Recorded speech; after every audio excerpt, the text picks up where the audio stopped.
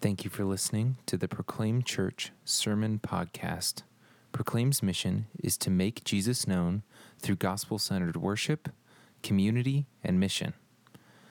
For regular meeting times, more information about our beliefs, or other information, check us out at proclaimkc.org.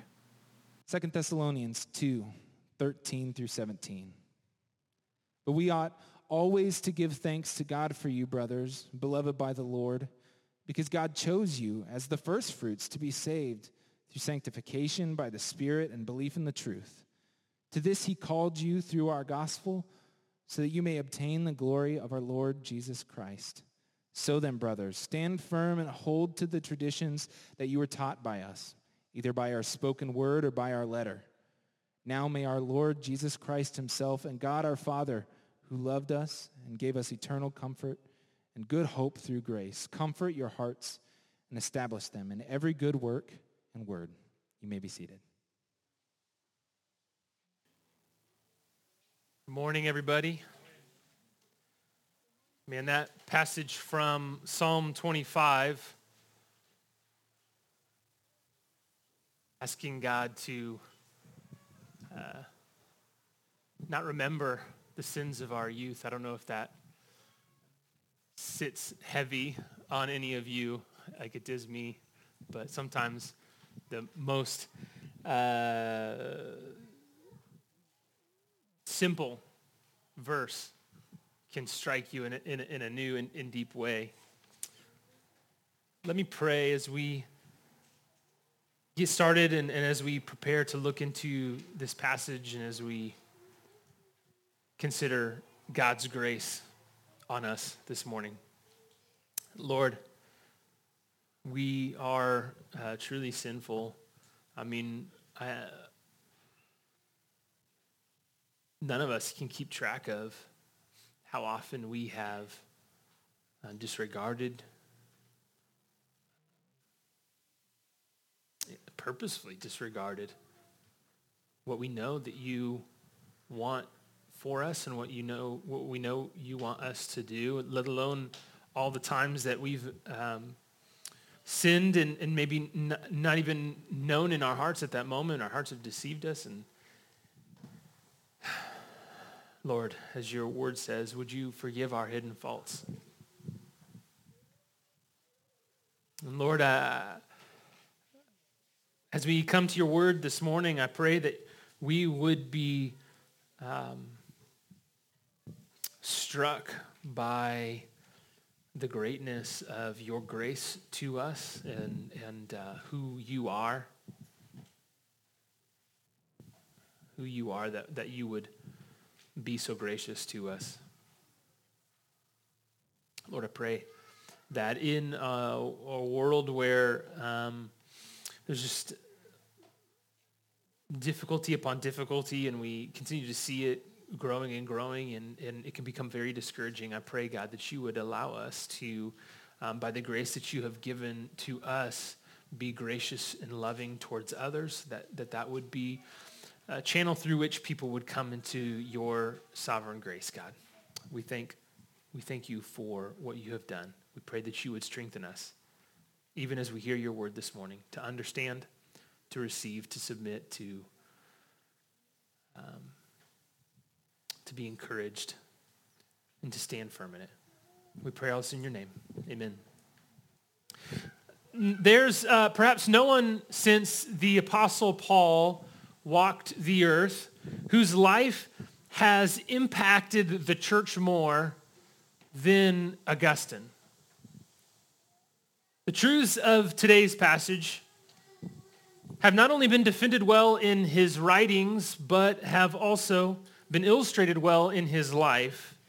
And so as we turn to 2 Thessalonians 2, 13 through 17 today, I want to tell you a little bit about him, a little bit about Augustine, if you don't know much about him. He was born in 354 near a city called Hippo in what is now the northern African country of Algeria. And his mother, a believer for all of his life, prayed for him constantly, but Augustine had no interest in God. He had other things he was interested in.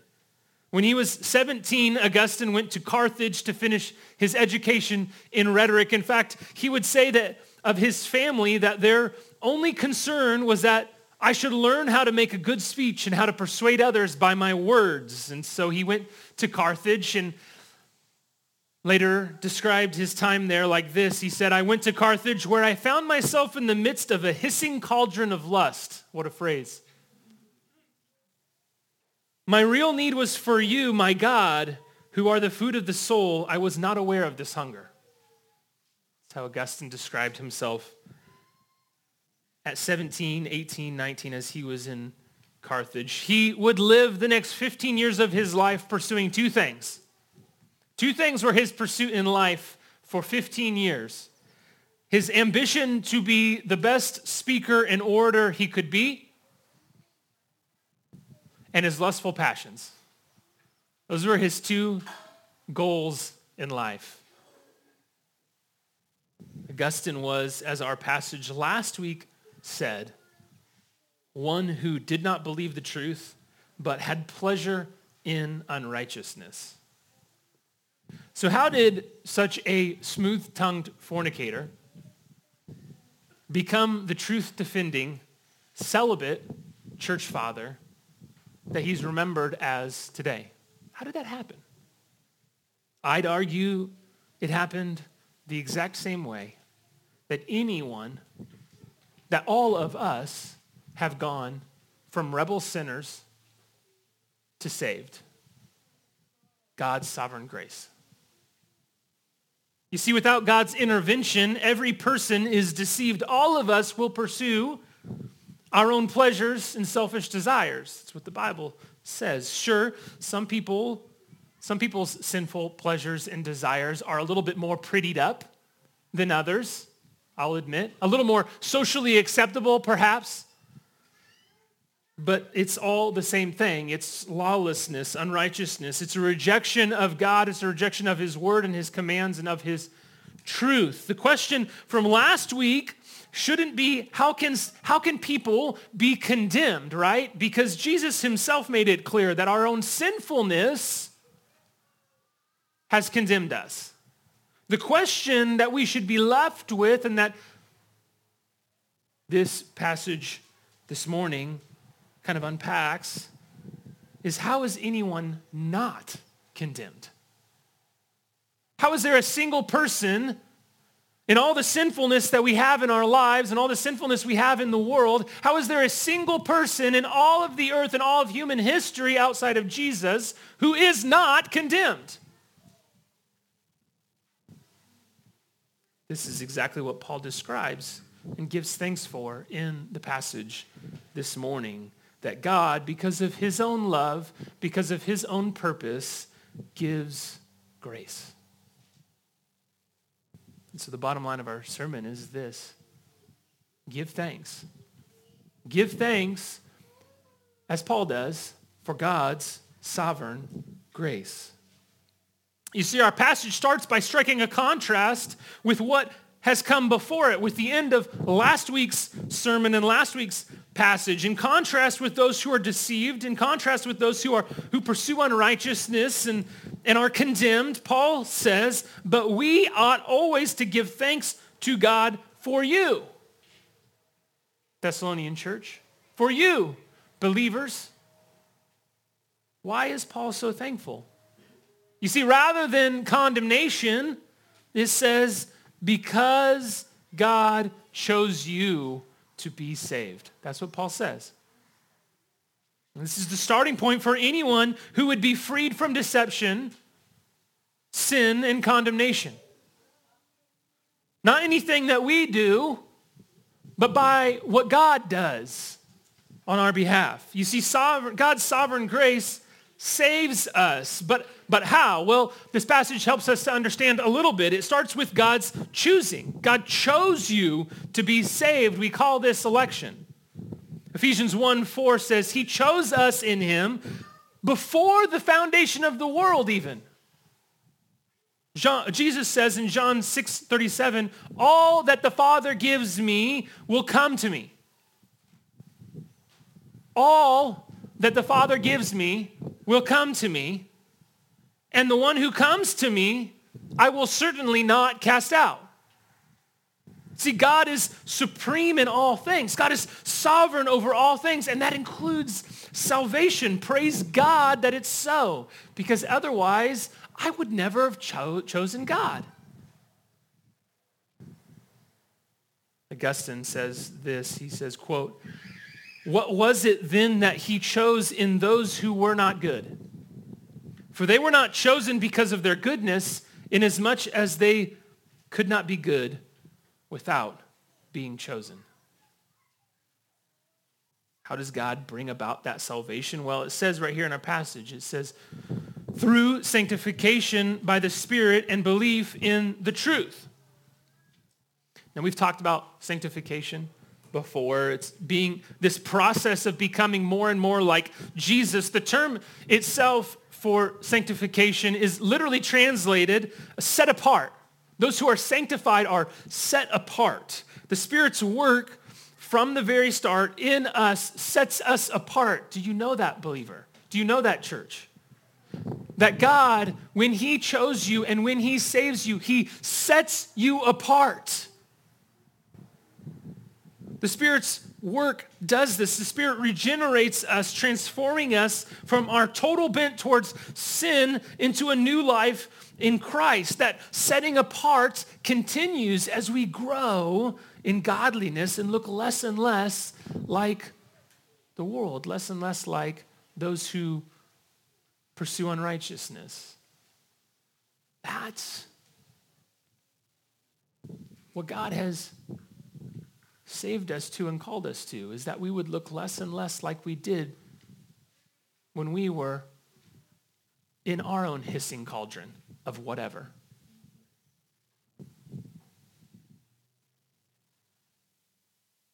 The Spirit is essential to bringing about salvation, and so is faith in the truth. The truth here being the gospel. God's choosing of us doesn't take away our responsibility to have faith. God's choosing of us enables us to choose him. The richness of this passage, it continues. What tool or what conduit does God use for the Spirit to do his sanctifying? What conduit does God use for us to believe the truth? Well, look at verse 14. It says, he called you through our gospel. That God calls us, he calls us to salvation through the external preaching of his word, the gospel. God uses fellow sinners, recovering sinners like you and me, speaking the gospel in order to bring new people into salvation in Christ. How amazing that a sovereign God would choose to use flawed people like you and me to do that. What a grace. You see, one of the next steps in Augustine's journey was a move to Milan when he was 30 years old, where he would meet a pastor by the name of Ambrose. Ambrose, in his own right, was a church father. He would clearly and articulately preach the gospel over and over again, and Augustine would listen. Of Ambrose, Augustine wrote, unknown to me, it was you, God, who led me to him so that I might knowingly be led by him to you. Augustine was drawn by the eloquence of Ambrose's sermons, but gradually he realized the truth of them as well. As he heard the gospel repeated over and over again, Augustine said, through Ambrose's gospel preaching, he heard God's voice saying, I am the God who is. But Augustine would admit that the battle was not yet over. You see, through the preaching of the gospel, we repent and we have faith. Through the preaching of the gospel, the Spirit renews every nook and every cranny of our lives. And this is why we repeat the gospel over and over and over again. This is why Coleman was up here saying, hey man, the main thing that we do is we remember the gospel here because that is the most important thing. That's why we try to center everything we do. We try to center our lives on the gospel. God doesn't want us to just get a little wet with the gospel like when you run a sponge quickly underneath the faucet. No, God wants us to be completely submerged in the gospel and to squeeze us and to squeeze every ounce of air out of every pore that's in us so that the gospel can come and soak every pore into every pore of who we are. That's what God wants for us. That's how the Spirit changes us and renews us. It's through the preaching, the hearing, the submitting to the gospel. Augustine knew true faith wasn't merely intellectual assent to the existence of God. He knew he had not yet embraced Jesus as the only mediator between him and God, as the gospel tells us. He hadn't embraced Jesus as the sweetest joy of his life and the only place to find true enjoyment. Guys, this is what he created us for. This is what he saves us for. Indeed, that's how verse 14 ends. It says, to this he called you. What? So that you may obtain the glory of the Lord. Not so that you can do whatever you want. Not so that you can float through the rest of your life, just whatever. I'm going to go to church on Sunday morning sometimes and listen to a sermon. It's all cool, whatever. I did my thing. No. Do not sell yourself short, Christian. Do not sell yourself short of everything that God is offering you in him. Obtain the glory of our Lord. We all want happiness, and we all want joy, and we all want satisfaction, and we all want fulfillment, right? It's wired in us to want these things. We look for it in all sorts of things here on earth, but we forget that God is the source of it. He was the source of it at the beginning, and he continues to be the source of it now, and the only place that we can find it. You see, it was interesting. On an August day, Augustine was having a conversation with a friend about a monk that they knew and the sacrifices this man was making for God. And they were in this garden, and Augustine snuck away to a place in the garden where he knew he wouldn't be interrupted by anyone. And he describes the situation. He curls up in a ball, and he's tearing at his hair, and he's hammering his forehead, and he's crying, and he's fighting the most important battle that you will ever fight in your life, knowing he needed to surrender himself to God's will, but being held back by what he later called mere trifles, the desires of this world that were interrupting his desire for God. And as he wrestled there in his heart, he says that he heard something, a voice from somewhere he didn't know. And the voice said, take it and read. Take it and read. And he says, thinking through all the games that I've ever remember kids playing, I never remember a phrase like that ever being repeated in any of those games. And so he said, I took it as a sign from God to take up and to read his word. And he rushes back to where his friend is, and he picks up the Bible, and he reads Romans 13 through 14. And in that moment, the Spirit, through his word, does the work, and it all changes. Augustine would later write, how sweet all at once it was for me to be rid of those fruitless joys which I had once feared to lose. You drove them from me, you who are the true, the sovereign joy. You drove them from me and took their place, you who are sweeter than all pleasure, though not to flesh and blood, who surpass all honor, though not in the eyes of men who see all honor in themselves. It is Christ who has saved us. It is Christ who has freed us. And it is Christ himself who is our prize.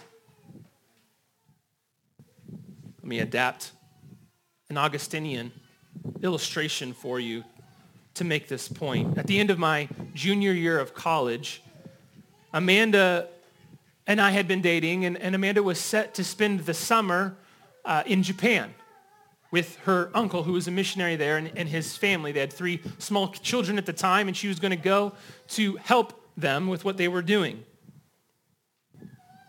And we had talked, and we had planned on getting married the next year at some point, and I had planned on asking her when she got back from Japan, but on a sort of a whim, I went ring shopping, and I found, just the right ring that was exactly what she wanted.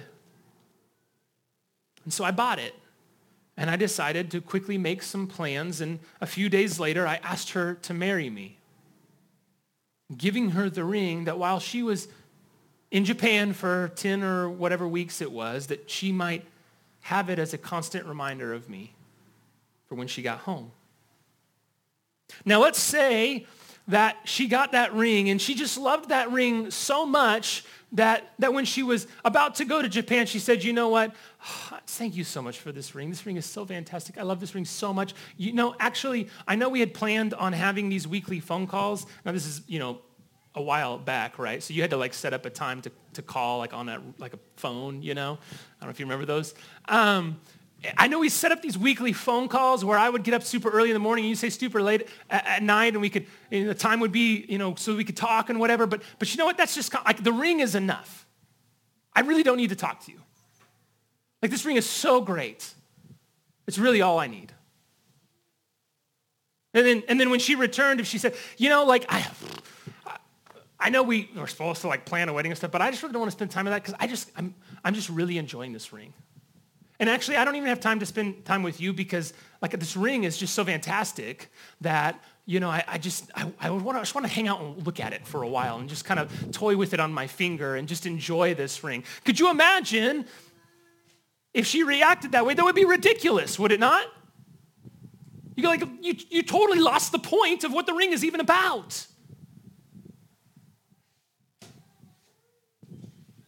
What if she said, hey, well, if my love for you ever wanes a little bit, if you could just send me a second ring, just to remind me, be great. It's a laughable idea. To quote Augustine, the pledge, the ring, is given her by the betrothed just that in his pledge, he himself may be loved. God then has given you all of these things. Love him who made them. It's in the giver of all good things that we find all we need, as Augustine said, maybe perhaps his most famous quote, because you have made us for yourself, and our hearts are restless. Our hearts are restless till they find their rest in you. Friends, you will find no rest in the things of this world. You will find no rest from searching and looking and wanting and taking and trying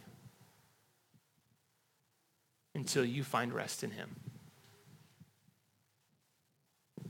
Verse 15.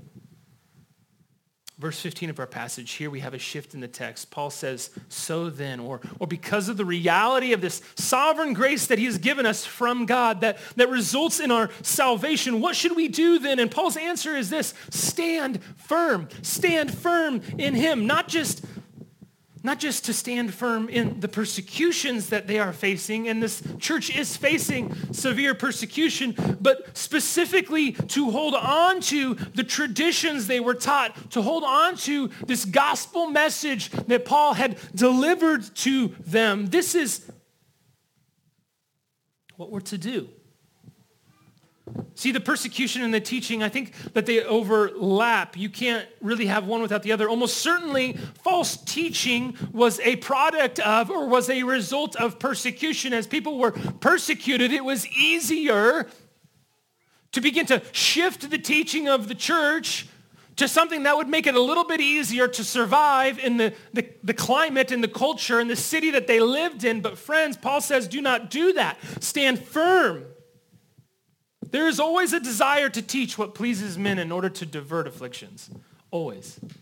There's always a desire to change our opinion to please people because it's hard when we don't.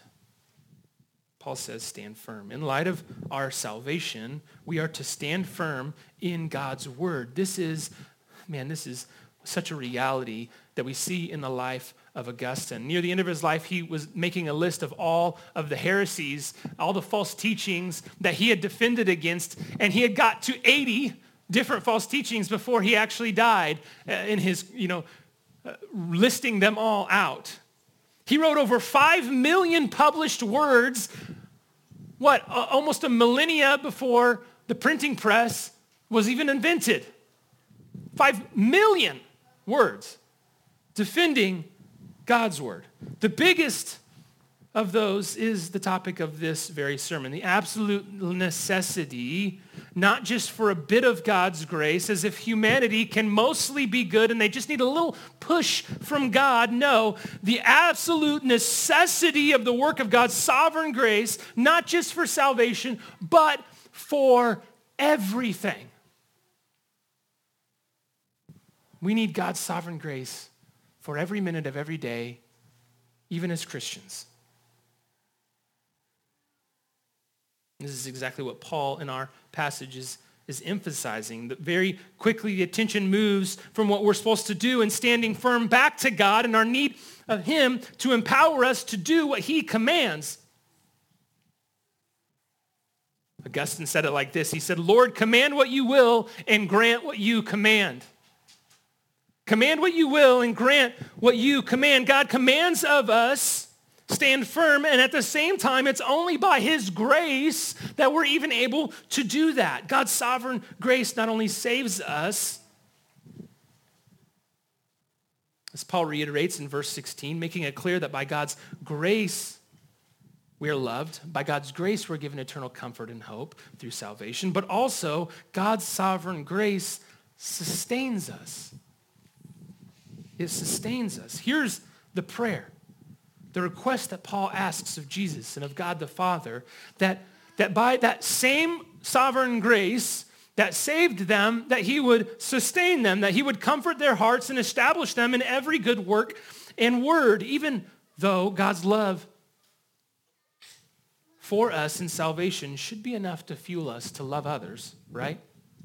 It should be enough. It's so magnificent that it should be enough to fuel us to love others as he loved us all the time, no matter what. Paul knows that God is exceedingly gracious, that he gives us grace upon grace, and he knows our weaknesses. God does. And God knows that even though we understand that we've been given everything in Christ, we still fail. We still act selfishly. And so God sustains us through his grace, establishing our hearts, giving us a resolve to love others by his power. And not just the easy people, right? You all have people in your life that are easy to love. People who love you well. People who treat you respectfully and admire you. People who are gracious to you and serve you. It's easy to love those people.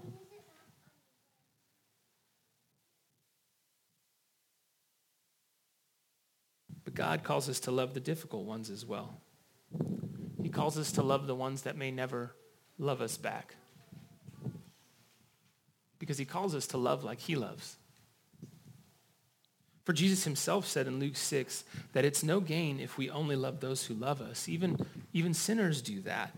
But his call is to love the unlovely and the unlovable And I don't know about you, but I need God's grace to be able to do that.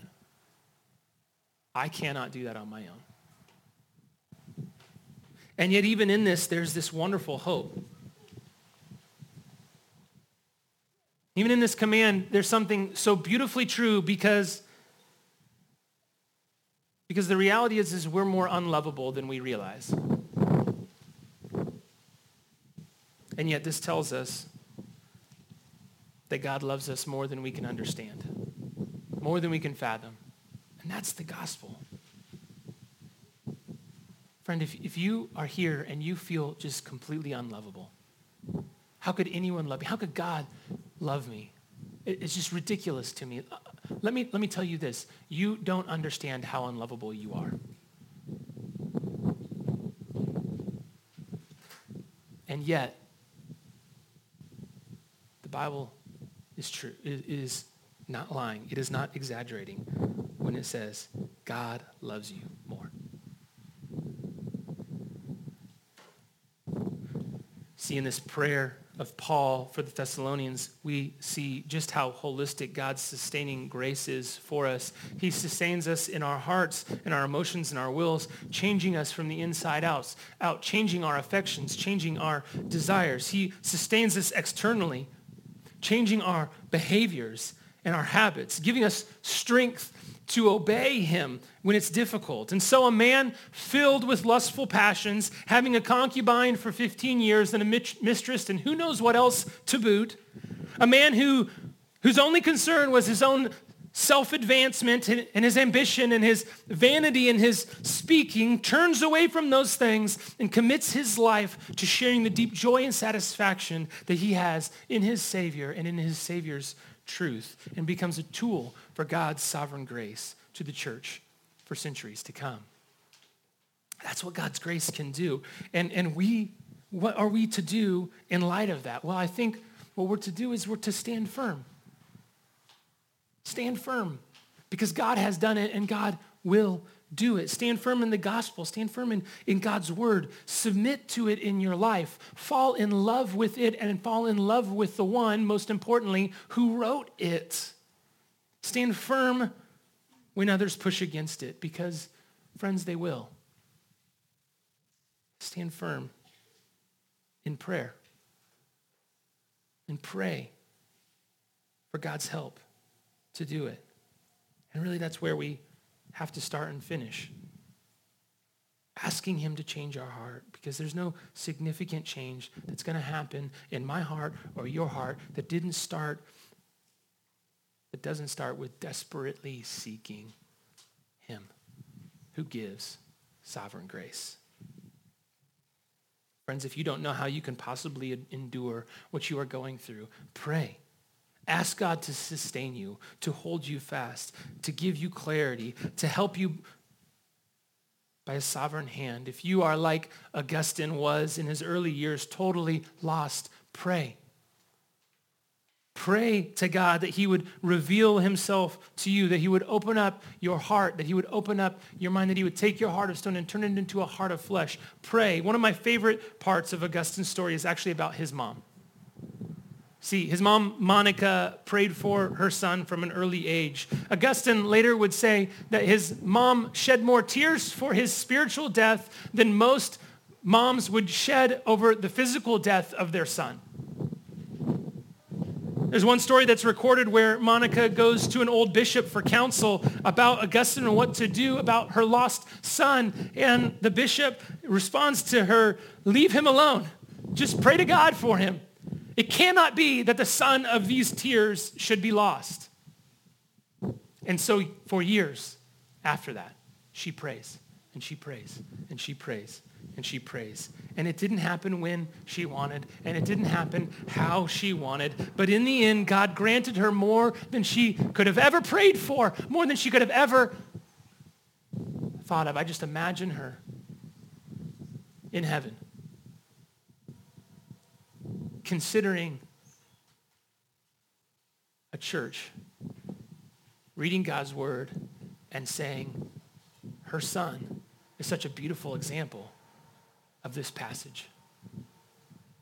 Never could she have imagined to pray for such a thing. In fact, when Augustine came to her and told her what God had done in his life, this is how he described her reaction. She was jubilant with triumph and glorified you, who are power enough and more than powerful enough to carry out your purpose beyond all our hopes and our dreams. She was thankful. She was thankful for God's sovereign grace. We ought to be thankful for his sovereign grace as well. And friends, that grace was most evident, was most incredibly portrayed on the cross.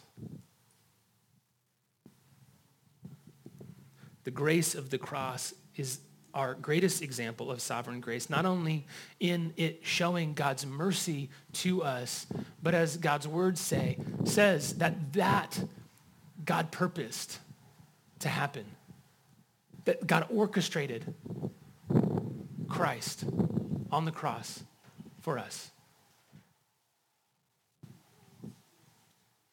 That all of it happened according to his sovereign plan. And so I want to take a moment as we prepare for communion to consider God's sovereignty. Would you take a moment and pray? Would you ask God to reveal to you how his sovereign grace has been at work in your life? Would you pray? Would you pray for his sovereign grace to save you and to sustain you? Let's pray for a minute.